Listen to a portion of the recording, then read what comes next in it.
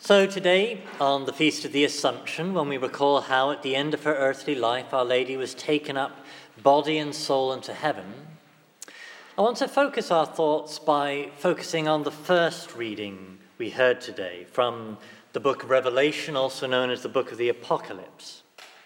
And it referred in that reading to two signs that appeared in the heavens. And these two signs, in many ways, characterize the whole of our Christian life. Now, one of those signs was of the dragon. And the battle with the dragon is a symbol of our lifelong struggle against the devil.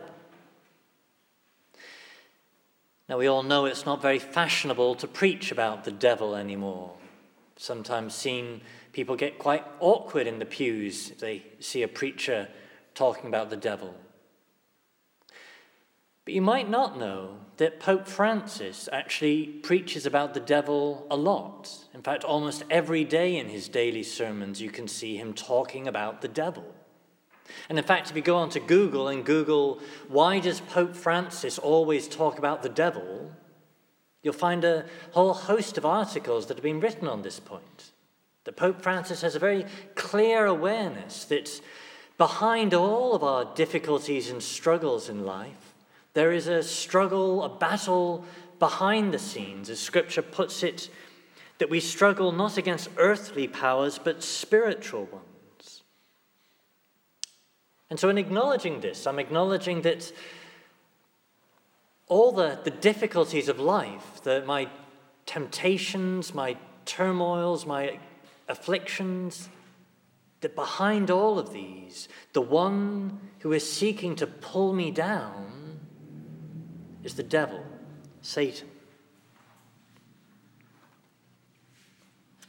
So that's the first sign, the devil in this dragon. Well, that first reading referred to a second sign, a woman adorned with the sun, standing on the moon, with the 12 stars on her head for a crown. And actually, this second sign of the woman wasn't just another sign, but was the great sign. So of these two signs, it's not that they're two equal ones, but the sign of the woman is the greater sign. And this woman has a twofold symbolism. Now, on one level, she's a sign, an image of the church as the bride of Christ, therefore a sign of all of us as the church. And the next verses, which we didn't hear read out because we only had a very short passage, refer to how the dragon pursues the woman and her descendants, and the dragon makes war against the woman and her descendants. But the dragon is defeated. And yet the woman doesn't fight in her own defense, that the Lord raises up forces to defend her. So that Saint Michael and his angels cast out the devil and his angels. That the text also refers to the earth splitting to swallow up a river that the dragon sends to try and drown the woman. The woman's given wings to fly to safety. And as we did hear in that short text, the woman was given a place of safety, a place prepared by God.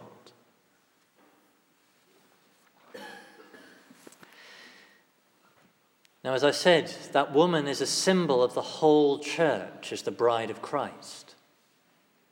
But there's another level, at the most immediate, obvious level, where this woman is the Blessed Virgin Mary, the mother of Jesus. She is the one who gave birth to the Son referred to there.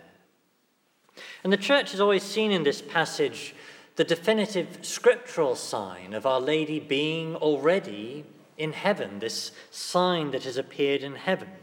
And so for today's Feast of the Assumption, this is the obvious text for us to have.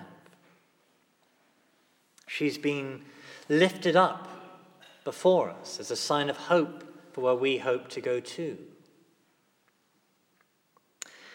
And yet Pope Francis noted in the sermon 2 years ago that although she's gone up, in another sense she is still with us. She is still, he says, she walks with us always.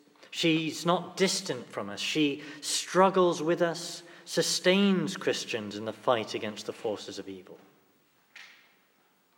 And in that context, he particularly urged his listeners to turn to the rosary on a regular basis in our daily battle with the devil.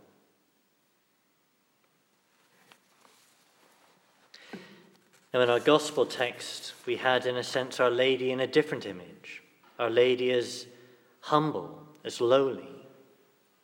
And it's often noted that although she is this weak, humble woman, in God, she becomes strong and powerful, able to do things, so that she is the one who crushes the serpent's head, fulfilling the promise made in Genesis at the very dawn of time.